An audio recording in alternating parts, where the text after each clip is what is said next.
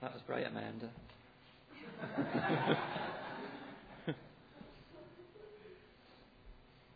Alison. Before I start, it's like tradition for me to have a drink first. I hope this is mine. Thank you, Charlie.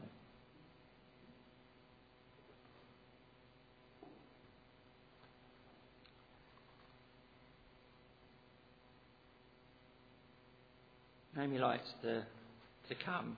She looks very embarrassed now. This is my daughter, in case you don't know. And she's been wanting to know what we're talking about and to listen to it. But I haven't let you, have I? And let you listen to what we're going to be talking about. So you're wondering what it's going to be about, wasn't you? So now's an opportunity to find out. But I'm afraid, as we look at Judges chapter 3, verses 7 to 31, I need to offer a health warning. Because some of these verses, if you've seen, are quite gory. I think maybe they might have more than a U or a PG certificate, maybe. I'll try not to make it too gory for you. I see these verses like broccoli and carrots on a child's plate.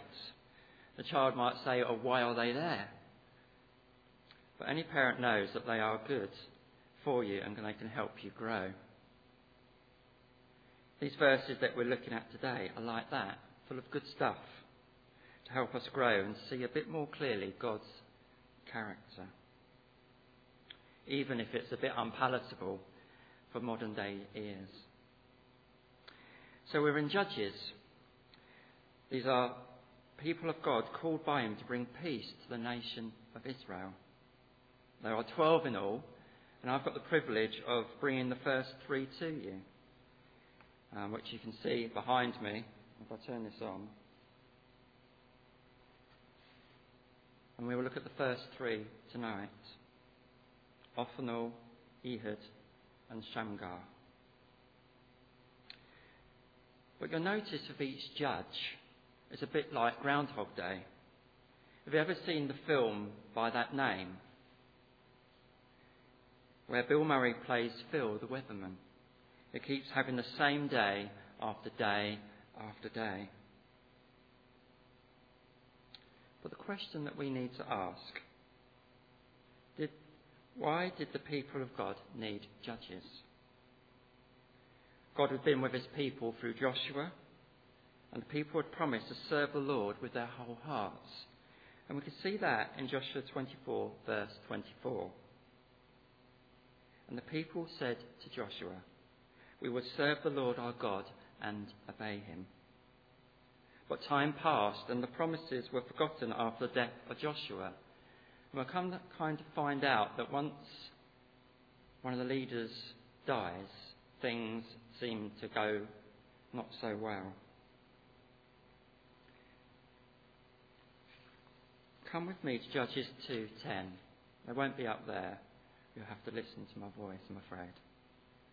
After the whole generation had been gathered to their fathers, another generation grew up who knew neither the Lord nor what he had done for Israel. Then in verse 11, the unimaginable happened. Then the Israelites did evil in the eyes of the Lord and served the Baals. How could they worship the gods of their enemies around them? God, in his righteous anger, handed them over to the raiders who plundered them. But they were not just plundered of their belongings, but they were sold to their enemies, so they could not resist. The Lord took his hand away from them, so whenever they went into battle, they were defeated. The Israelites were in great distress and cried out to the Lord in his mercy. And in his mercy and compassion, heard his people's cries. And he sent them these saviour judges. What amazing God these Israelites have. How could they ever not worship him with all their hearts? But then it's Groundhog Day again. It's So let me introduce you to the first judge, Othniel. And something I must tell you about these slides is that Naomi put all these slides together. She's even more embarrassed now. And Naomi did them in minutes. It took me hours normally to put them together. So this is Othniel. Othniel had good pedigree as the younger brother of Caleb. And unlike some of the other judges, he pointed to the Lord with great character. Othniel was raised up by God and was empowered by God's Spirit. He followed God's ways and rescued Israel from the Mesopotamian king Cushran-Rishathaim, who had made the Israelites serve him for 8 long years. Those 8 years must have felt like such a long time, but they were soon forgotten, so Israel enjoyed 40 years of peace. But then Othniel died. Do you know what really struck me about this story of Othniel? Why did it take 8 long years for the people to cry out to God? If they'd done it sooner, wouldn't have God responded straight away? Challenge for us today is, are we in a situation like this with God?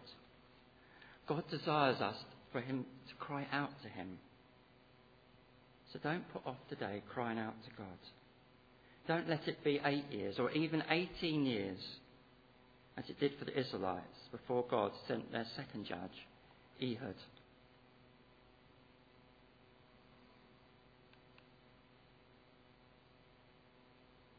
Now, where the account of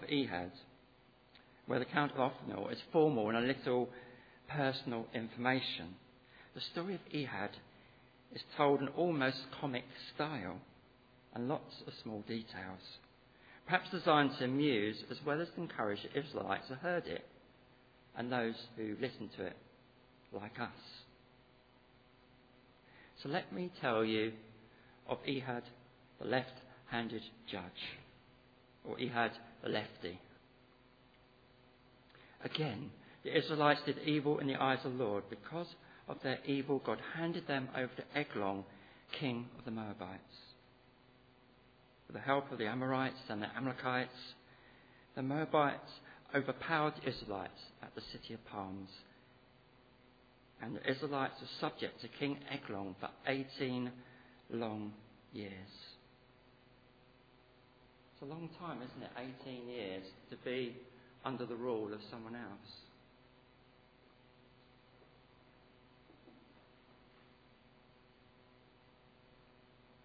At last, after 18 long years, the Israelites cried out to the Lord, and God sent Ehud the Benjamite. And if you know anything about Benjamites, it would fill you with great hope. Because Jacob blessed Benjamin, who obviously was the first of the Benjamites, and his offspring with these words from Genesis 49, verse 27. Benjamin is a ravenous wolf. In the morning he devours his prey. In the evening he divides the plunder. These words convey the speed with which he would defeat his foes. But there was one problem with Ehud. He was left-handed, but not by choice, but because of deformity to his right hand. But it's amazing how God can use our weaknesses to do great things. Maybe we have weaknesses, what we think God can't use. Don't be surprised if God uses them if you let him.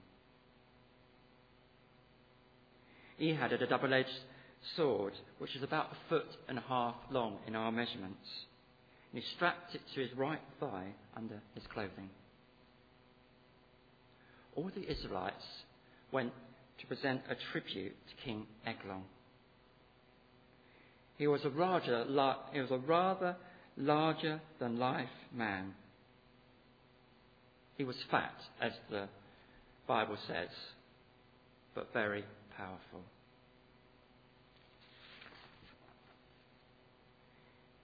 Ehud seems to chicken out as he leaves the king, but as he nears the idols of Gilgal, maybe he saw the idols, we don't really know, and thought of his God, who he is serving, and he turned around. Maybe he had a change of heart. And he comes to the king. He asks to speak to him in secret. I have a secret message for you, O king. There's something about a secret message, isn't there, really? We want to know. It's something that we don't know, we want to know. The intrigue. Not just knowing us draws us in. It consumes us. We must know. Reason goes out of the window. So Eglon sends all his attendants away. So it's Ehud and Eglon all alone. As quick as a flash, as the king stands to hear the secret message, Ehud plunges his sword straight into the king's belly. It went in so far the handle disappeared into the huge belly and came out of his back, the tip. While the king dies, Ehud makes a quick escape, locking the door behind him. After he'd gone, the servants came and found the doors were locked. Amazingly, like a comedy sketch, they do not enter thinking he must be on the toilet.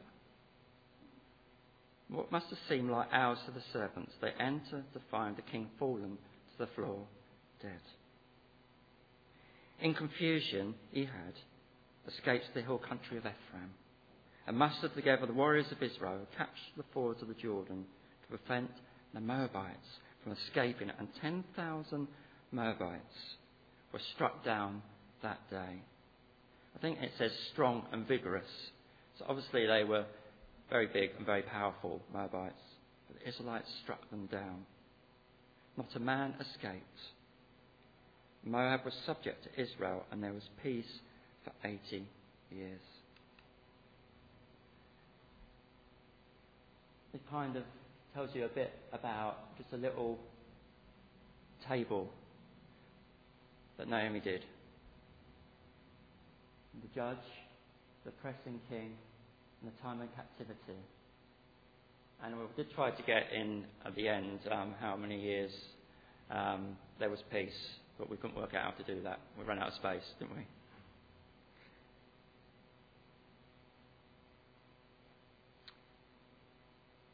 Then we're introduced to Shamgar,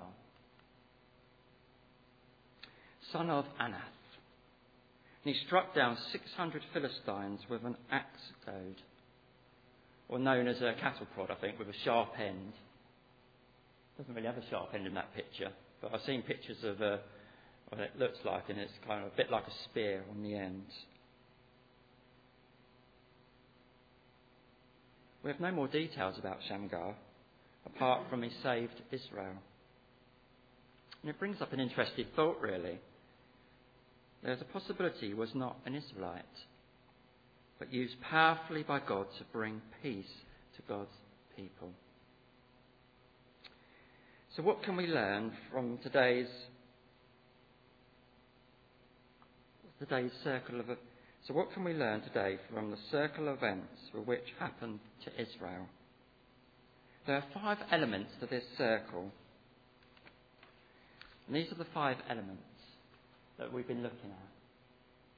So sin, Israel turned to Baal and worshipped and immorality. Servitude, foreign nations defeat oppressed Israel. Supplication, under oppression Israel confessed sin and praise. Salvation, God rises up judges to deliver his people, and silence. During his life, the judges kept Israel more or less faithful to the Lord.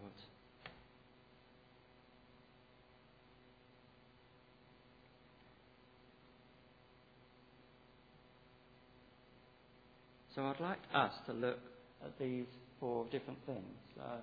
Leave it blank. Our cycle of events. So I mentioned the first cycle. Tell you what it is. It's sin. And then I'll lead you through as we look at this. Just like the Israelites, we all fall into sin. It's part of the human condition. Just like Adam and Eve, we give in to our evil desires rather than God's perfect ways. Maybe we think without sin that we've never done anything wrong. If you've been a Christian for many years, or probably even just a few years, you might think this comment is absurd. And yes, it is. But we can set our standard of right and wrong by our own standards. If we're comfortable with it, then surely it can't be wrong. The problem is our morality level is a bit faulty. And gradually we have become accustomed to a substandard level. Let me tell you a true story about my DIY expertise, or lack of it. I'd moved into a bed sit when I was in my teens, maybe early 20s. It's hard to remember that far back. And the owner kindly said that I could paint the room in radiant white colour. It looked amazing. Some would say perfect. I put pictures up to make the room look really homely. Over time, the walls became dirtier and dirtier, but I didn't realise until I moved out and took my pictures down. And I saw how I'd become accustomed to those dirty walls.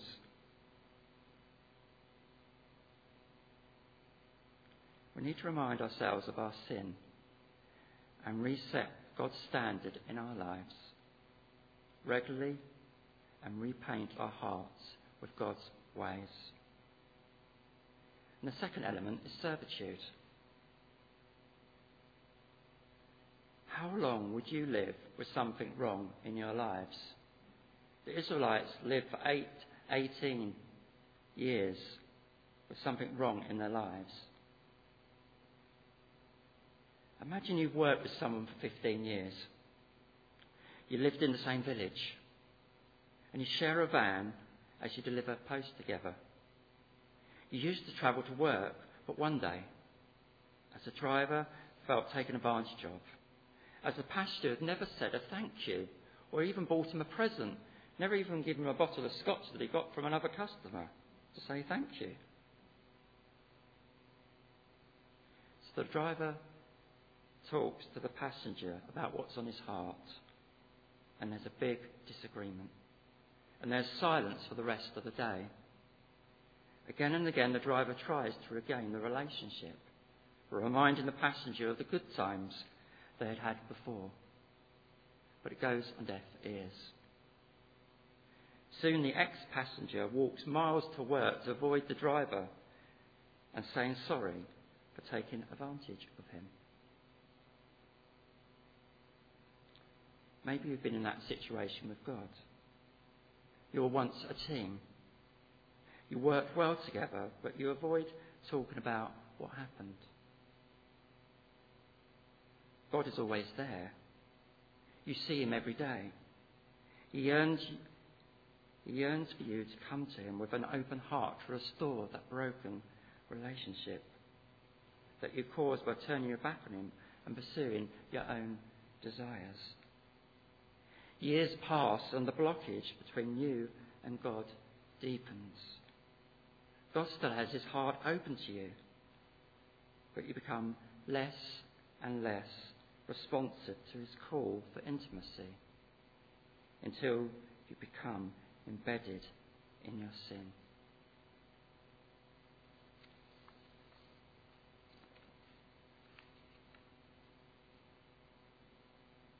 Maybe you come to a point when you cry out to God like the Israelites do because you feel oppressed.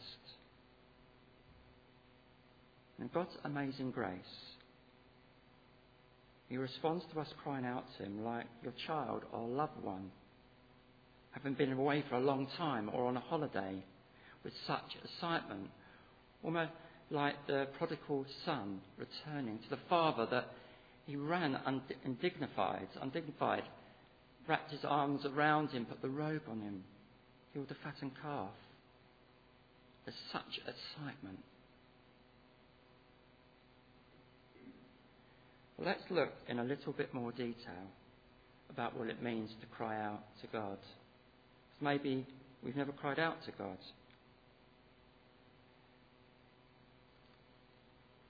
In this book I was reading, this was a 2-line statement about crying out to God.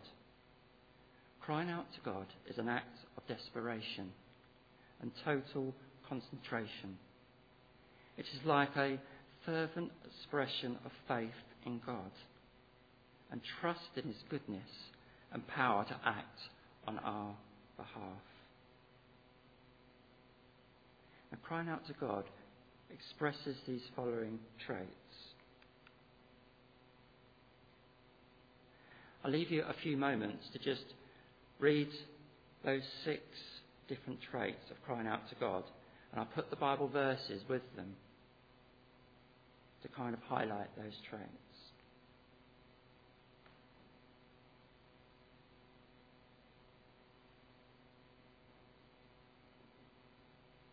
And I'll fill you in with a little information briefly on each one. Genuine humility.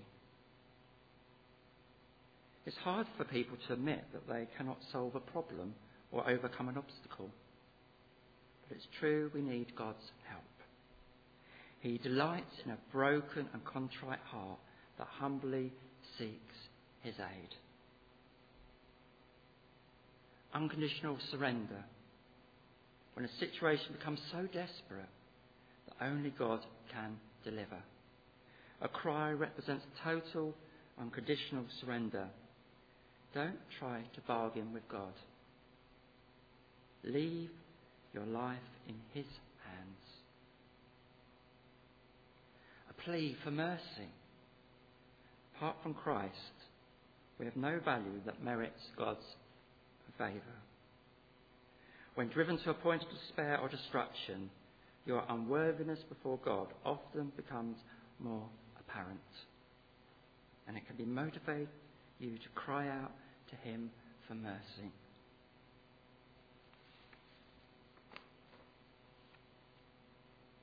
And personal helplessness.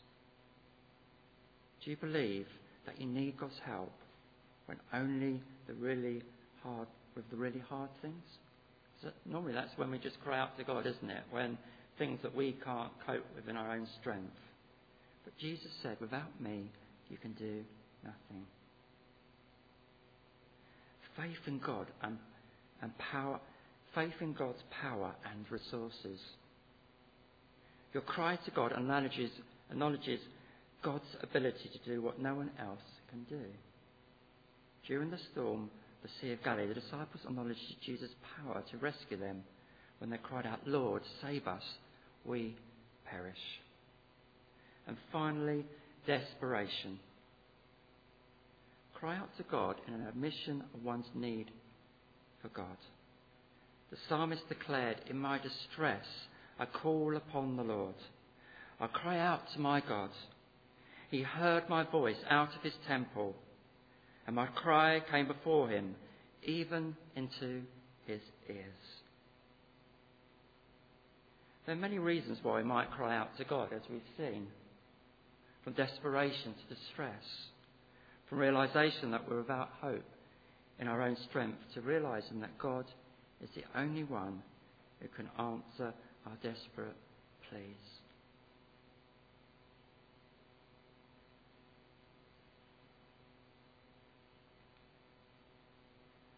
So back to the 4th cycle. This is my favourite-ish cycle because the last one is to come. Salvation. The Israelites were rescued by God when they cried out, weren't they? Through being sent judges who became their saviour, conquering their enemies. But these salvations were always short-lived. When they died, it all fell apart. So what was all this pointing to? They needed a once and for all Saviour who would deliver his people for all eternity. All these judges are pointing to Jesus Christ, our one and only Saviour.